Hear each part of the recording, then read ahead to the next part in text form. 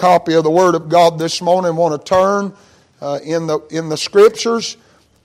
We'll be in the Gospel of John, chapter number 20. I want to say again how glad I am to be in the house of God. And we ought to always be glad, but there are some instances and times that you're just really glad to be in the house of God. And this morning's one of them mornings. And I appreciate it. Appreciate the singing this morning. It's wonderful. And the stirring in my heart. I'm glad that I knew who I was singing about when we sung He's the Dearest Friend I've Ever Had. I'm glad I knew that. I'm glad I knew what we were singing when I said, I love the Lord deep down in my heart. And I'm glad for it. I'm glad it's a supernatural love that's given from Him to us to love Him with. And I'm grateful for that. And I'm just glad to be here and trust the Lord will meet with us. He has already. I trust He'll continue to and help us in the service this morning. The Gospel of John, chapter 20. Let's stand together if you're able, willing to do so out of reverence and honor to the reading of the Word of God. John chapter 20. Very familiar scripture that I'll read in your hearing. We all know what's taken place here. The Lord's been crucified. They've put Him in the tomb and He is risen on the first day of the week. I want to pick up reading in verse number 11 of the Gospel of John chapter number 20. But Mary stood without at the sepulchre weeping. And as she wept, she stooped down and looked into the sepulchre, seeth two angels in white sitting, the one at the head and the other at the feet where the body of Jesus had lain. And they say unto her, Woman, why weepest thou? She saith unto them, Because they have taken away my Lord, and I know not where they have laid Him. When she had thus said, she turned herself back, saw Jesus standing, and knew not that it was Jesus. Jesus saith unto her, Woman, why weepest thou? Whom seekest thou? She, supposing him to be the gardener, saith unto him, Sir, if thou have borne him hence, tell me where thou hast laid him, and I will take him away. Jesus saith unto her, Mary. She turned herself and saith unto him, Rabboni, which is to say, Master. Jesus saith unto her, Touch me not, for I am not yet ascended to my Father, but go to my brethren, and say unto them, I ascend unto my Father and your Father, and to my God and your God. Mary Magdalene came and told the disciples that she had seen the Lord, and that He had spoken these things unto her. Thank you for standing. You can be seated. I want to preach this morning on our Father. I'm not one, those of you who have known me and been with me long enough know, that I'm not one to preach on occasion just because it's an occasion. But the Lord really got to do in my heart about our Father. I thought about this morning that I would preach and really reading the Scripture and studying it and preparing for the morning service. I thought I would preach on the Father. That's what I thought. And then the Holy Ghost spoke to my heart and said, He's not just the Father. He said, it's your Father. And if you're saved this morning, He is our Father. And I said already that all through the Scriptures there are many godly fathers that are mentioned. Many examples, many that we could preach about this morning. We could preach about Abraham and the type of father that he was. We could preach about Noah and what he did and how the Bible said in the book of Hebrews that he moved with fear and prepared an ark to the saving of his household. He was a great father. We could preach about David, and although David made many mistakes, he was a great father and charged Solomon at the end of his life to know God as he knew God. But the reality is, in preaching about every one of those men, we would have to bear in mind that they were men and they failed.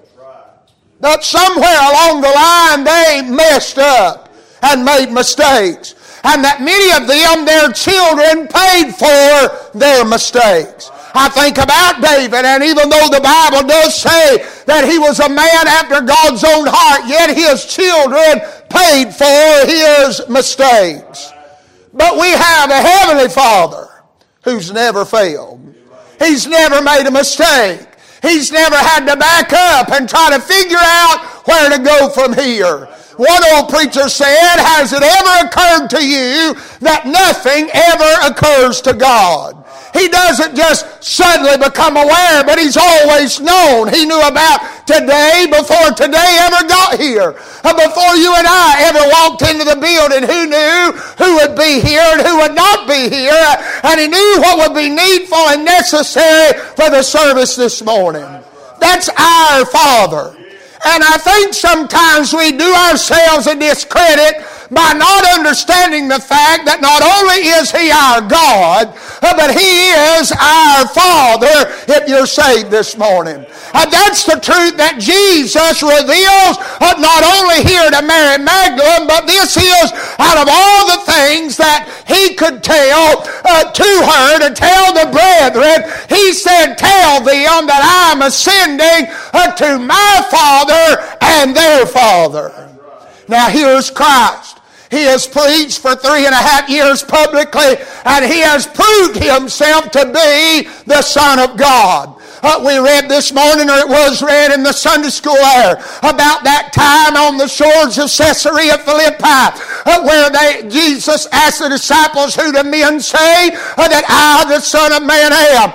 They said, some say you're John the Baptist, some Jeremiah or Elijah or one of the prophets. He said, but who do you say I am? And Peter said, you're the Christ, the Son of the living God. And he said, it's my Father which hath revealed this unto thee. But in reality, all the miracles and all the things that Christ did was just proof that He was who He said He was.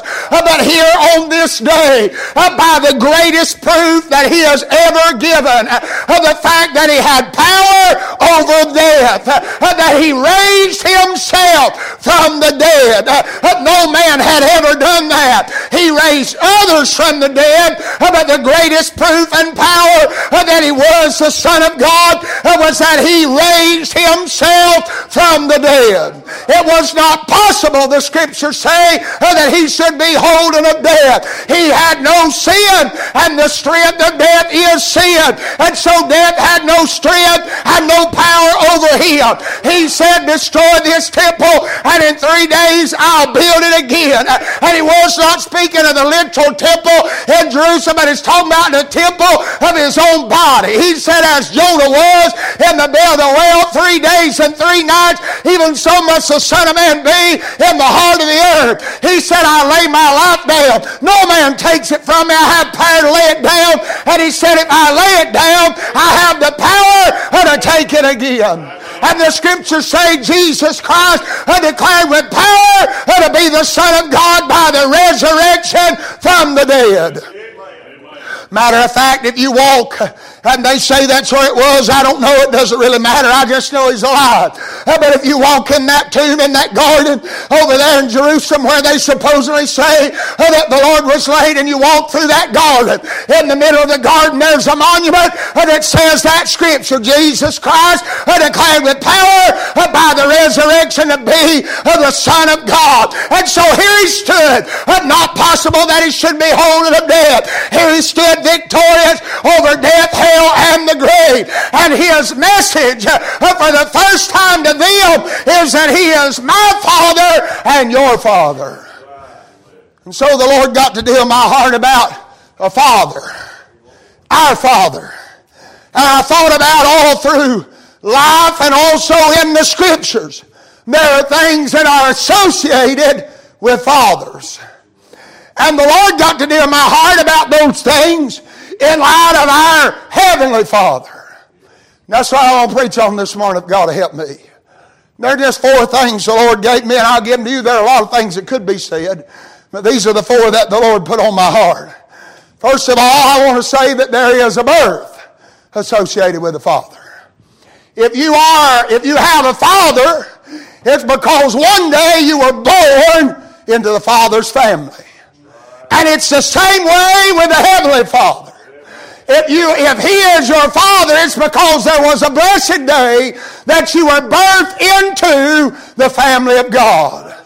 We have a crowd in our day that runs around saying that God's the Father of everybody. Well, that's contrary to Scripture. I understand that generally speaking that God is the Father in the fact that He created man. But there was a day that Jesus looked at a crowd and He said, you're of your father, the devil, because you're wicked. And the reality is that man can only be governed by one person. They're either serving sin and Satan and self, or they're serving God. And they're either in the family of self or the family of Satan, or they're in the family of God. And the only way to get in the family of God is to be born into the family of God. Jesus stood that day and talked to Nicodemus, and He said, you must be born again. But Nicodemus couldn't understand that. He said, how can a man be born when he's old? Can he enter in the second time in his mother's womb? He was trying to be logical about salvation, but salvation is not a logical thing. It's a supernatural work of God on the inside of an individual. Jesus said, don't marvel at this, don't stumble at this, don't try to figure it out. He said, I say unto you, you must be born again. That's the only way for Him to be your Father, is for you to be born into the family of God. Thank God I am. Anybody that's been born in the family, He's your Father. And thank God He doesn't come to be your Father today and forget about you tomorrow. He's not your Father today and not the next day. You don't have to remind God that He's your Father. He knows about, if you're in the family of God, you're in the family of God. Thank God for that. Now that's not a license to do what you want to do, though so many have preached it that way and lived it that way in our day. Being saved and in the family of God don't mean that you just got a one-way ticket to heaven and you can live any old way you want to. If you can live any old way you want to, there's something wrong between you and God. That's right. The old black preacher said, if you is what you was, then you ain't. And that's right. If you can do what you used to do and live how you used to live and get by with it, then it's an evident fact, not by my opinion, but according to Scripture, that you've never been birthed in the family of God. Because if you have a father that you've been birthed into the family, thank God for that. And the Bible speaks about it. I think we really misunderstand the fact. And I'm not talking about being irreverent, but sometimes we approach God as if He's some far distant being off yonder in the universe, and He is the supreme God. He is the ruler over everything. He does sit on the throne in heaven, but thank God because that we've been born again, we can approach Him as our Father. That's a special relationship that we have. According to the book of Romans chapter 8, because we've been born again, we now can cry. We've not received the spirit of bondage, but we've been given the spirit of adoption, whereby we cry, Abba, Father. You say, what's so special about that? Well, you can get into language and all of that. I don't feel led to this morning, but what I do feel led to say is if you look in the Gospel of Mark chapter 16, I think it is, that's the very title which Christ referred to the Father Himself. He cried in the garden in Mark's record, Abba, Father. If there be any way that this cup may pass from me except I drink it, nevertheless, not my will, thine be done. And since you've been saved and birthed in the family of God, and now He's His Father and your Father, you can approach God the same way that Christ approached God. That's a great truth. Jesus wanted them to understand He's not just my Father. All the time He was on the earth, they kept saying, show us the Father, show us the Father. He said, if you've seen me, you've seen the Father. But now it's not just the Father or His Father. He said, I'm going to my Father and your Father. Because of the work He did. Because we've been birthed in the family of God. Now He's our Father. And we can cry, Abba. That's the most personal address of Father. That's a Hebrew word for daddy. That's the word we use in the English. That's the most closest translation to English there is. It's an affectionate term. It's a personal term. It's an intimate term. And Christ called Him that in the garden. And we can call Him that because He's our Father. Thank God for it. We're not waiting to be. There's a lot of misunderstanding. Some people think that we're waiting to get to heaven and get a glorified body, and all that's true, we are. But we're not waiting till then to become the sons of God. John said, beloved, now are you the sons of God. Now, right now. And it does not yet appear what we shall be. There's a lot of misunderstanding. There's a lot of mystery about what we shall be. We don't even know what we shall be, except for the fact that when we see Him, we will be like Him. And John said, don't try to figure all that out. Rest in the fact that now you are the sons of God. Now. What the Bible said, what manner of love the Father hath bestowed upon us, that we should be called the sons of God. He said, therefore the world knoweth us not, because it knew Him not. And there's just something about being associated with the family. If you're birthed into the family, and I didn't think about all this, but it's coming to my heart and my mind, I'm just going to try to follow the Lord. If you're birthed in the family, there's certain language that a family uses. You come to the table, sit down, somebody might just say somebody's name or mention a place, and everybody have a reaction. You have no idea what's going on. It's because it's family language. And I'm going to tell you, when you get birthed in the family of God, there's family language. When you get in a service and the people of God go to testify, it's family language that only the family of God understand. Only the family of God identify with. That's what the Scripture said in Romans chapter 8. Therefore, because we are the sons of God, because we do cry, Abba, Father, His Spirit bears witness with our spirit that we are the sons of God. It's not so much, and I made mention of this maybe a few services ago, but I feel like I need to say it again. It's not, and I've heard a lot of people, and I understand the application, but nowhere in this Scripture will you ever read where it is in word that our spirit bear witness with each other. That's not in here. But our spirit does bear witness with His Spirit. And if His Spirit lives in you, and His Spirit lives in me, then our spirits do bear witness with one another, because our spirits bear witness with the same Spirit. That we are the sons of God. That's what the Spirit of God living inside of us testifies.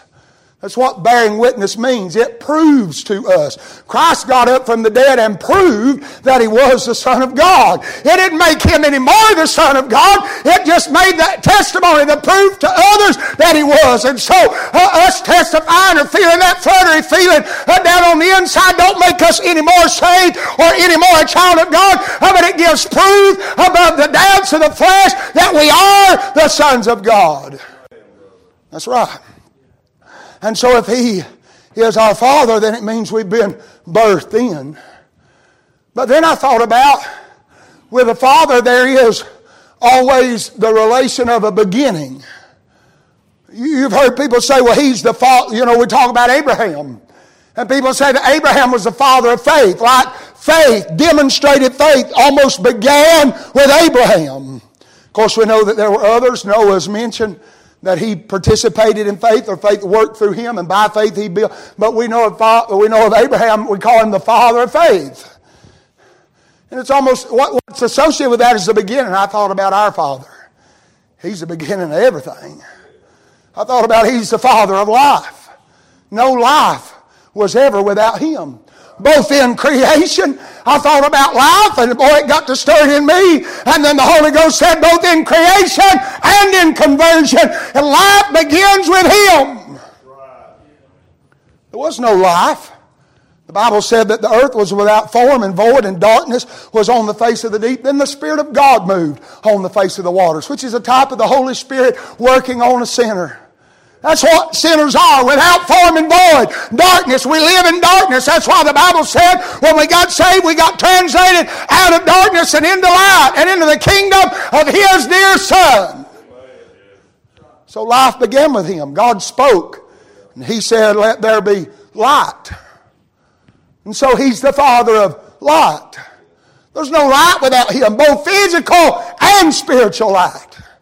That's what James said. He said, every good gift and every perfect gift cometh down from above, from the Father of lights. Lights, plural. Spiritual light and physical light.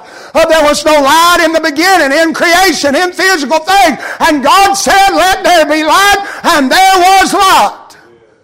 And God does the same thing according to Paul. The same God that commanded the light to shine out of darkness has shone abroad in our hearts. How's He done that? Through the light of the glorious gospel that comes from the Father of light. And without light there is no life. The Bible said, John said, the Word was made flesh and dwelt among us. We beheld His glory as of the only begotten of the Father, full of grace and full of truth. He said, in Him was life, and the life was the light of men. And so all life and all light begins with Him. But then and I didn't know we was going to sing it this morning, but it had been on my heart. And I didn't tell Brother Tim to sing it. I just said we need to sing another song. And we sung it. I love the Lord. You know, He's the Father of love. And that's so misunderstood and mispreached in our day. I understand that generally God does love everybody, but only those who are born in the family of God really understand and have experienced the love of God. Hereby know we the love of God, in that He laid down His Son, He gave His Son, laid down His life for us. Greater love hath no man than this, that a man lay down his life for his friends. Herein is love, not that we love God, but that He loved us and gave His Son to be the propitiation for our sins. All love starts with Him. When the writer wrote that song, and I say this about every time we sing it, but it needs to be said. When the writer wrote that song, they were not arrogantly proclaiming that they were on some spiritual plateau somewhere and they had learned to love God above everybody else. They were saying, God has put love in me and to love Him back with. It's just all of God. We love Him because He first loved us. In other words, until you've experienced the love of God, you don't even know how to love. People out here in the world, lost without God, proclaiming they know what love is and trying to redefine. The reason they're trying to redefine, and I'm not going to get on current events, I don't need to, but the reason they're trying to redefine what they say love is, and they say love wins and love's this, they don't even understand love because they've never experienced the love of God. No man can love truly until he's experienced the love of God. I believe that's right. I don't believe, now I understand we may make the statement, and I know this is not popular, but I don't believe that a man can love his wife right until he's experienced the love of God. I don't believe parents can love their children right until they've experienced. I don't think anybody can love in any capacity truly and rightly until they've experienced the love of God for themselves. Because a great proof of being born again is the love that abides in us. Ain't that what John said? Here we know we pass from death unto life because we love the brethren. Paul said to the church at Thessalonica, there's no need for me to write unto you concerning brotherly love, for ye yourselves are taught of God to love one another. In other words, Paul said it is natural for the people of God to love one another because the love of God's in us. And if the love of God's not in you, then it's an evident fact you're not of God. I mean, that's according to the Scriptures. He said, how can a man say, I love God and hate his brother? He said, it can't be. It cannot be. Because if you have that perfect love, it casteth out fear. Love covereth the multitude. I'm not talking about we just love them and look at, that's not what that Scripture means at all. But what that means is, if you love your brother, it don't matter how many faults they have, you can overlook their faults because of the love of God that's in you. And that's right. We may not agree on everything. There are plenty of people in here this morning, and if we sat down and really talked, there are many things we might disagree on, but we love one another because we're of God. And so He's the beginning. But then it dawned on me. Now I'm preaching Scripture now. In Bible times, we might not understand this concept so much. We might talk about an inheritance. But in the Bible, if you were a father, it meant you carried a blessing. And you were going to give a birthright to somebody. And in Bible days, it would have been the eldest son would have been given the birthright. That's why, and once the birthright is given, once the blessing is given, there's no more to give. That's why when Jacob deceived Isaac, and Isaac gave Jacob the blessing, then Esau came in, who was the eldest brother, and he said, bless me also. He said, I've already given it to your brother Jacob. He said, I can't. He did bless him, but he didn't bless him like he blessed Jacob. Because once the blessing is gone, there was no more blessing on the birthright. Now you think about that just a minute. Now, I don't know if it means anything to you, if it even makes sense to you. It made sense in my heart because the Holy Ghost spoke to my heart. But the blessing belongs to the eldest brother, who would be Christ. He's the elder brother. He deservingly has the birthright and the blessing. But he chose to step down. Jacob stole the birthright through deception. He tricked. He connived. That's what the word Jacob means. It's a supplanter, a trickster, a deceiver. But our elder brother willingly stepped down and asked our Father to confer the blessing upon all of us instead of on himself. That he loved us more than he loved his own life. That he loved us more. Do you understand? That at Calvary, I want you to understand, and we talked a little bit about it in Sunday school, it was mentioned. And sometimes I think I don't just think, I know that we overlook the magnitude of what Christ endured at Calvary. And the greatest suffering for Christ at Calvary was not the beating, it was not the nails, it was not the cross, it was not the nakedness, it was not the shame. But the greatest agony of Christ was that he was separated from his Father. He never had been. We are finite individuals. We think of everything in time and space. But that has nothing to do with God. We cannot understand eternity. But Christ, the Son, and the Father had always been together. No separation ever. Even when he took upon himself the form of a servant and was made in the likeness of flesh and was born of a virgin in Bethlehem, Judea, and laid in a manger, God the Father looked down in that place where the animals would feed and drink and look, and there was no separation between him and his Son. At the age of 12 at the temple, there was no separation between him and his Son. You say, preacher, do you have Scripture to prove that? I do. We don't know anything about him from 12 till 30, or at least it's not recorded in the Scriptures. But at the age of 30, that the prophecies might be fulfilled and the prerequisites to be a high priest, you had to be the age of 30. He cometh out, John said, I'm not him, but there's coming one after me who's preferred before me. I'm not even worthy to stoop down and unlatch his shoes. The Bible said the next day, John seeth Jesus coming and said, Behold the Lamb of God that taketh away the sin of the world. Jesus walked down in the water and said, John, baptize me. John said, I need to be baptized thee. He said, it becometh us to fulfill all righteousness. He said, baptize me. Now, nobody had any record of him from age 12 to age 30. But there was somebody watching. And he come up out of the water. And the Bible said the Holy Ghost descended in the form of a dove and lit on him.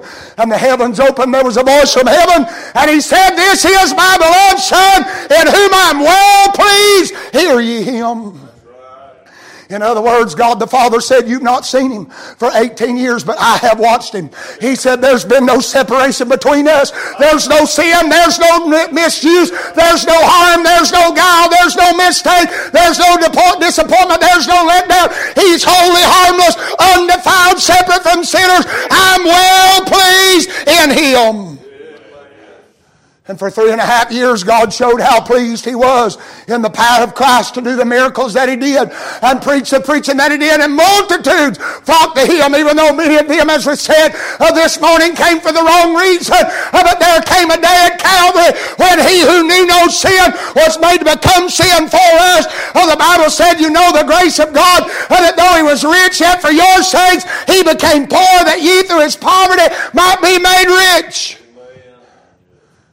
He experienced the separation from God that he had never experienced in his human body. And we have to understand the fact that when he became flesh, he was 100% man and 100% God at the same time. He was so much God that he had power over the wind.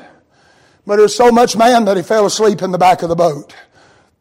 He was so much God that he could take 5 barley loaves and 2 small fishes and feed 5,000 men besides the women and children. But he was so much man that he could be, that he was put in the wilderness and he was hungry and the devil tempted him with bread.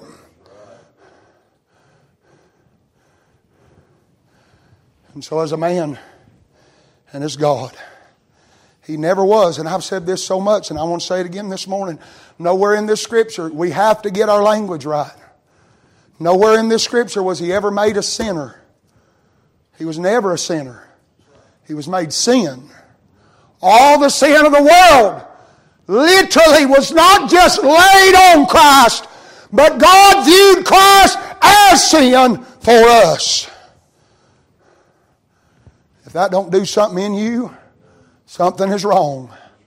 That He who, when God said, "Let us make man in our own image," was not talking to the angels, but it was the Father, the Son, and the Holy Ghost, all present at the beginning. The Bible said in the beginning was the Word was with God, and the Word was God. That there was no separation. And when He was made to become sin, the Bible said the Lord laid on Him the iniquity of us all. And God, because of sin, God cannot look upon sin. The only reaction, it doesn't matter what is preached or taught in the world today, scripturally, the only reaction that God can have against sin is to judge it in holiness. It's what His holiness demands, His judgment upon sin. And so when He looked at His Son, and it was no longer His Son He saw, but sin, He had to turn His back on His own Son. And that's why Christ cried, my God, why hast Thou forsaken me?" He never said much about Himself. Matter of fact, He prayed, "Father, forgive them. The ones that are crucifying me, forgive them, for they know not what they do." But one of the only statements He ever made concerning Himself was that He had been forsaken of His Father. That's the greatest suffering that Christ endured for us. He, as the elder brother, stepped down and commanded the birthright to be placed upon us. That now that we are saved, we have these things that accompany salvation. The Bible said, "God, who freely gave His Son for us, shall He not also with Him give us all things?" I'm going to say this. Christ endured on the cross hell for every man. Because the greatest thing about hell will not be the fire and the worms and the bottomless pit, but it will be the fact that there will be a separation totally from God for eternity. See, even sinners, even this wicked world cannot comprehend the fact that the presence of God is helping. The Bible said that He is good to all. All. He reigneth on the just and the unjust. But there'll come a place where there'll be no presence of God. So with our Father we have this blessing. And it was taught about, and that is, can I say this? And I'm not trying to teach or over or reteach what was said this morning in the Sunday school hour. But the birthright we have is a birthright. It's not a birth opportunity that maybe, it's not that maybe some of the children of God have privilege to walk with God, but it is a birthright available to every child of God. And the birthright we have is a fellowship and an intimate walk with God every day. And many people miss it. They think the walk with God is Sunday morning, Sunday night, Wednesday night. But this is a daily walk. The writers of those old songs knew what they were talking about when they wrote, "He walks with me and talks with me and tells me I am His own." One writer said, "Hand in hand we walk each day, hand in hand along the way. Walking thus I cannot stray, hand in hand with Jesus." You say that's being awful arrogant. No, it's not being arrogant. It's stating a fact. If you are walking close enough where you have your hand in His hand, it's impossible to stray far from someone when you're hand in hand. Now, I understand we live in the flesh. David said, I've gone astray like a lost sheep, seek thy servant. There are plenty of those days, but there can also be days where hand in hand we walk each day because we have a birthright, because we have a Father. And I was sitting on the front pew there this morning while Brother Tim was teaching. It didn't have anything to do with what he's teaching about. I thought that was all I needed to say this morning. And I know this is a real unpopular subject. And I'm not one, those of you who know me, I'm not one to go searching. I feel like the Lord oftentimes, because of my infirmities, that He gives me the thoughts that He gives me, and they kind of line up. And sometimes I'll begin with the same letter and it helps me remember. And I don't do that on purpose. I don't sit for hours trying to figure out. And I'm not knocking anybody that does, but it's not about that. I sat right there on the front pew and the Lord said, hey, you forgot something. I said, what do you mean, Lord? He said, if I'm your Father, He said, there are going to be some beatings along the way. And that's not a popular term in our day. Many people have run off in left field with that. I'm not talking about that God is angry with you, that God punishes you, but God corrects you. He'll chastise. The Bible said in the book of Hebrews, if you belong to Him, you will endure chastisement. He scourgeth every son who He receiveth, and chasteneth every son that He loveth. And the writer went on to tell the Hebrew believers, he said, now understand that no chastisement in the present is pleasant. Right now, while we're getting the whooping, it's not pleasing. It's not pleasant. He said, but afterwards, it yieldeth the peaceable fruit of righteousness. And so when God corrects you, and if you belong to Him, according to the Scriptures, we should thank God when we are chastened, because it is proof that we belong to God. If we could live any old way we want to and get by, it would be proof that we don't belong to God. But because it grieves us when we do wrong, and because we feel that guidance of the Holy Ghost, and we feel that sorrow because we know we have disappointed our Father. We live in a generation, and I didn't know I was going to say all this.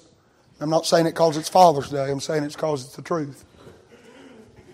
We live in a generation that they don't understand. And I'm 33 years old, soon to be 34. And even I understand it. Maybe not as much as some of you all. I'm going to tell you the two greatest statements that a father could ever make to a child. One should have positive reaction, and one should have negative reaction. Is for a father to say, I'm proud of you, or I'm disappointed in you. And when we feel that disappointment in us, that our Heavenly Father is disappointed in us, and it grieves us, that's an evident sign that you're in the family of God. That's not my thoughts. That's the book. If it grieves you to know you have grieved your Father, it's an evident fact that you're in the family of God. I didn't know I was going to say all this, but I feel like I need to, and then I'm done. Growing up, I didn't have a father, physical father. My grandmother raised me, and I had two uncles who were very close. At least one of them was pretty close in age to me, almost like a brother. And he was really hard on me. Really hard on me. And I didn't understand it. I feared him like a father, and I always was afraid of his disappointment in me. When I felt like he was disappointed in me, it grieved me and bothered me. I remember particular, and I'm just saying what I feel like I need to say this morning. I'll be done. I'm not a storyteller, but I feel like I need to say this. I remember one Sunday morning, I was going, me and my wife, she was not my wife at the time.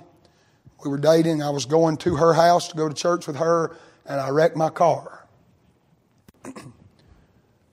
And I called my grandmother, and I told her what happened.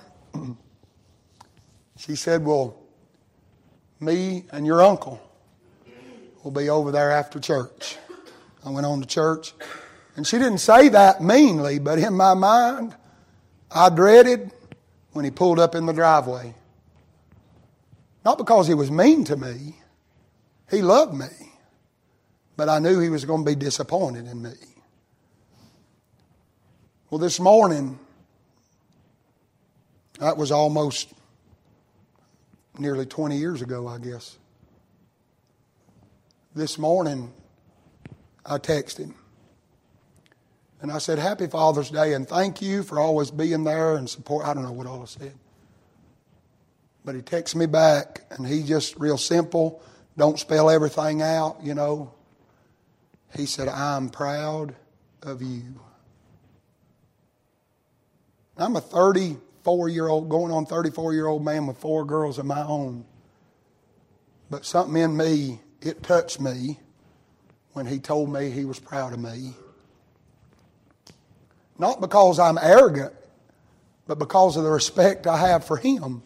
Meant something to me that he would be proud of me. But there've been a few times that down on bended knee, I've said, Lord, I ain't too much. But somehow, some way, some voice from another world says, it's okay, son. I'm proud of you. And that's not for me to be arrogant in. I don't have anything to be arrogant in this morning, neither do you. But because he's my Father, there are more times I could tell you this morning he's been disappointed in me than he's been proud of me, or at least I've felt that way.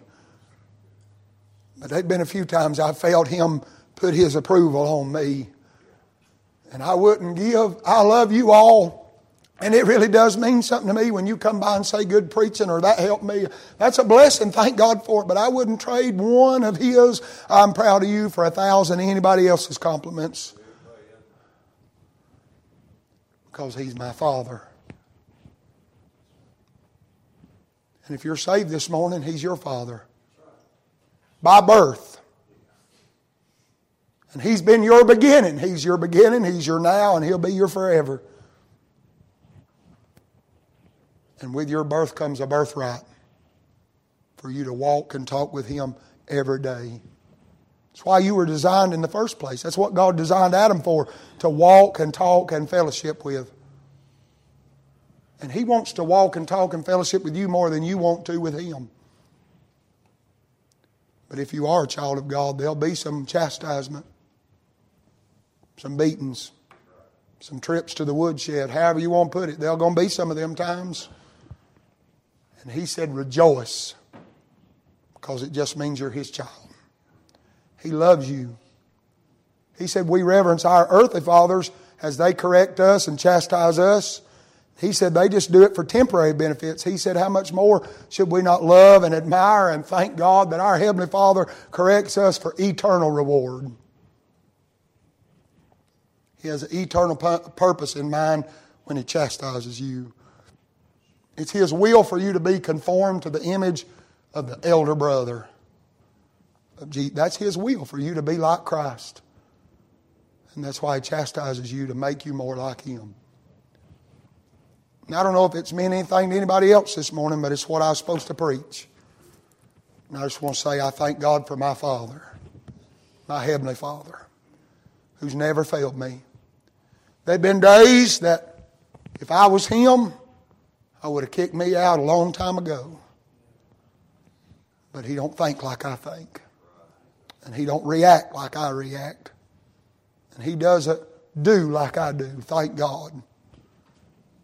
I'm glad he's perfect and holy in all his ways. And I'm glad because of what Christ did at Calvary, because of that transaction in my heart all them years ago, that as Christ calls him Father, so can I, because he is my Father. Lord, I thank you this morning for the privilege and the opportunity to have been able to be in the house of God. What a blessing, Lord, this morning and privilege it is to know, Lord, that you're my Father and I'm your child. Thank you for every individual that's in the building this morning.